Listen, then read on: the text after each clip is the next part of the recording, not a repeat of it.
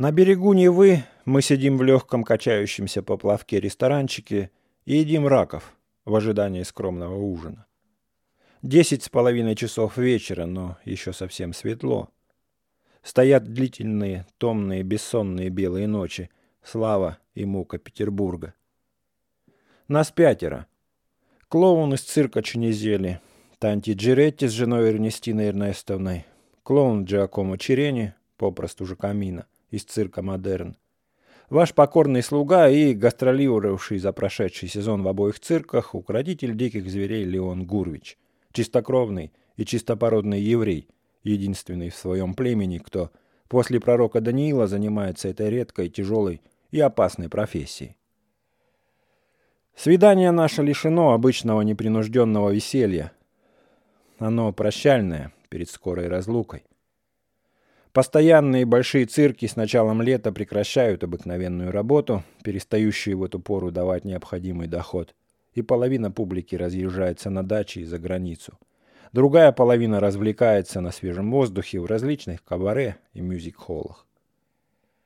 Артисты до начала осени остаются в положении свободных птичек небесных.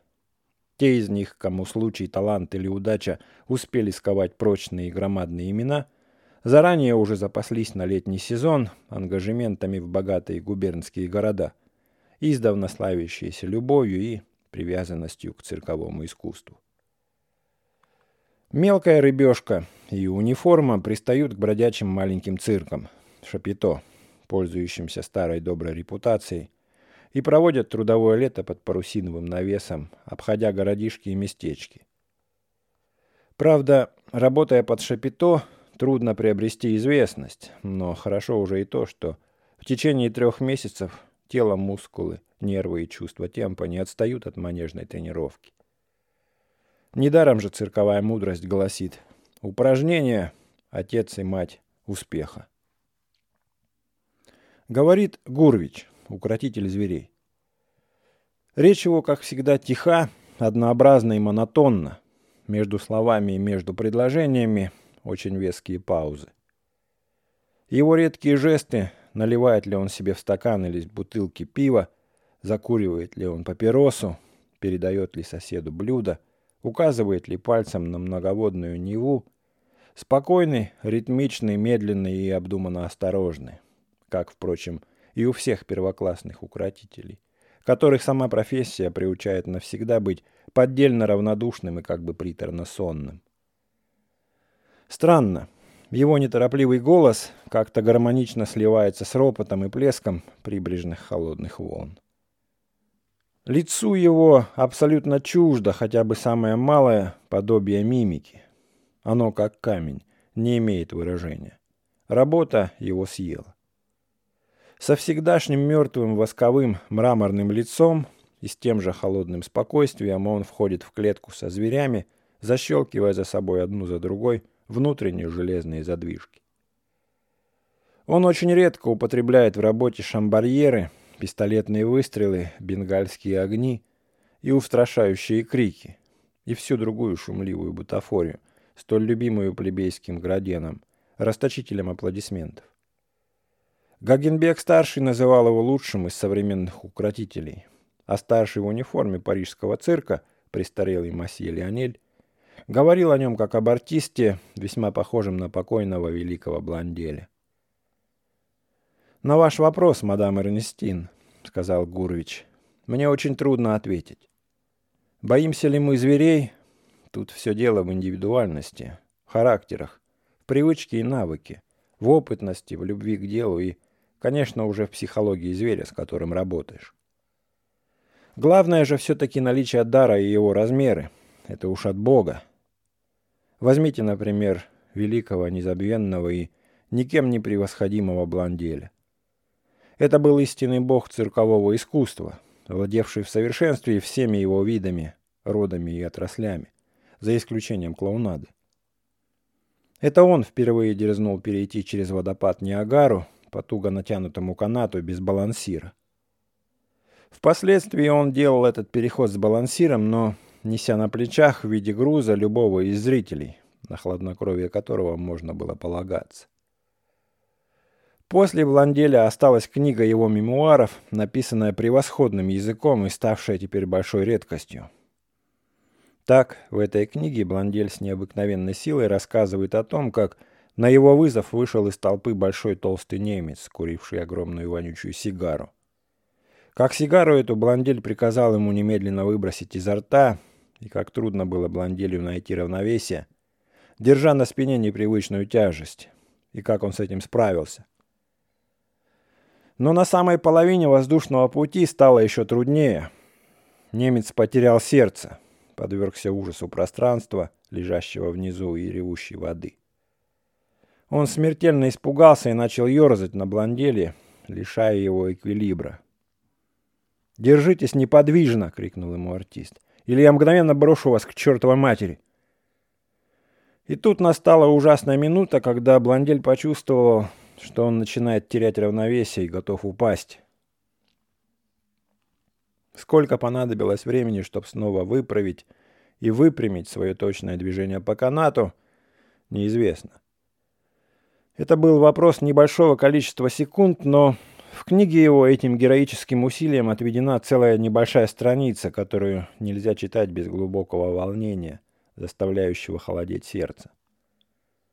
А дальше Бландель рассказывает, что, окончив свой страшный переход, он был доставлен кружным путем к месту его начала. Надо сказать, что среди многочисленных зрителей находился тогда наследный принц Великобритании, в будущем король Эдуард VII, король между джентльменами и джентльмен между королями. Он был в восторге от подвига Бланделя, пожал ему руку и подарил ему на память свои прекрасные золотые часы. Бландель был человек воспитанный и очень любезный. Он низко, но свободно поклонился принцу, благодаря его за подарок, и когда выпрямился, сказал с учтивостью: «Я буду счастлив, ваше королевское высочество, если вы соблагозволите сделать мне великую честь, согласившись вместе со мной прогуляться таким образом через Ниагару». И умный принц не хотел отказом огорчить отважного канатоходца. Он сказал с очаровательной улыбкой: «Видите ли, господин Бландель, я на ваш изумительный переход с великим вниманием смотрел, не пропуская ни одного движения. Пусть это будет между нами, я убедился в том, что для выполнения такого головоломного номера мало того, что артист отважен, спокоен и хладнокровен, безусловно, опытен в своем деле, надо, чтобы человек, являющийся его живым грузом, обладал хотя бы пассивным бесстрашием, не так ли? Я же, хотя и не считаю себя трусом и не боюсь пространства, но одна мысль о том, что случайно могу испортить или затруднить переход, приводит меня заранее в отчаяние. Но вы подождите, господин Бландель. Когда-нибудь в свободные часы я начну усердно работать над моим равновесием, и когда, наконец, найду его достойным, то мы с вами непременно отправимся на Ниагару, выждав благоприятное время. Да, этот государь имел без всяких стараний и поз инстинктивный дар очаровывать людей.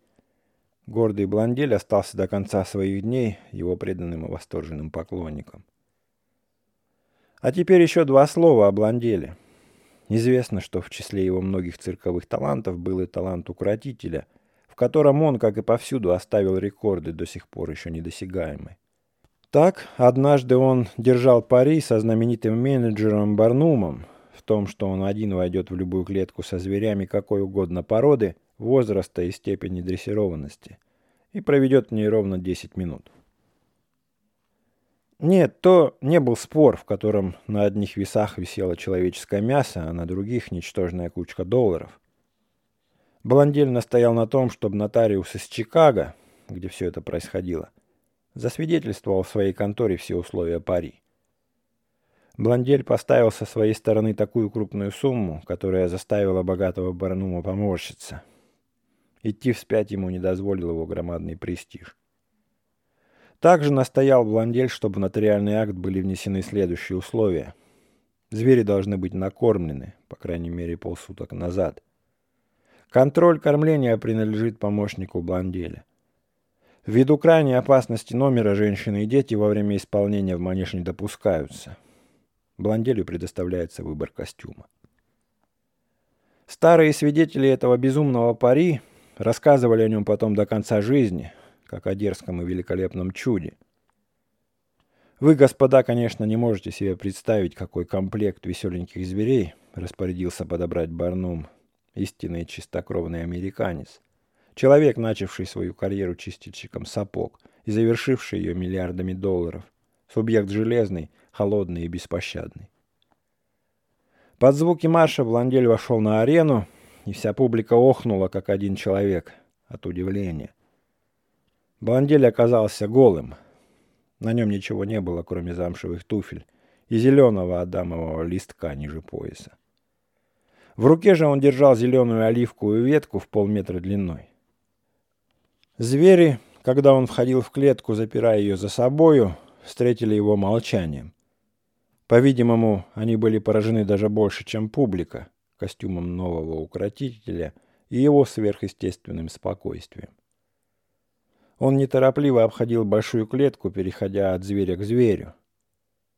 Очевидно, он узнавал в них воспитание и дрессинга Генбека из Гамбурга, потому что порою на тревожные взгляды и движения их ласково говорил по-немецки. Молодой крупный азиатский лев рыкнул на Бланделя не злобно, но чересчур громко, так что в конюшнях тревожно забились и затопали лошади. Бландель же отеческим жестом обвил вокруг звериной морды свою волшебную зеленую ветвь и сказал воркующим и приветливым голосом: «О, мейнкинд, браво, шон, браво!» И лев, умолкнув, тяжело пошел следом за ногами Бланделя, как приказчик за строгим хозяином. В общем, Бландель пробыл в клетке четверть часа, на 5 минут дольше условленного. Выходил он из нее не спиною, как это делают из осторожности большинство укротителей, а прямо лицом к дверям. Таким образом, он не мог заметить того, что заметила публика. Одна нервная и злая тигрица, увидев уход укротителя, вдруг стала эластичными, беззвучными шагами подкрадываться к нему сзади. Но тот же азиатский лев стал ей поперек дороги и угрожающе забил хвостом.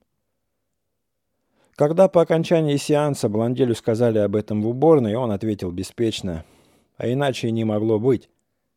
Ведь, обходя клетку, я успел взглянуть и на глупую трусливую тигрицу, и на великодушного благородного льва.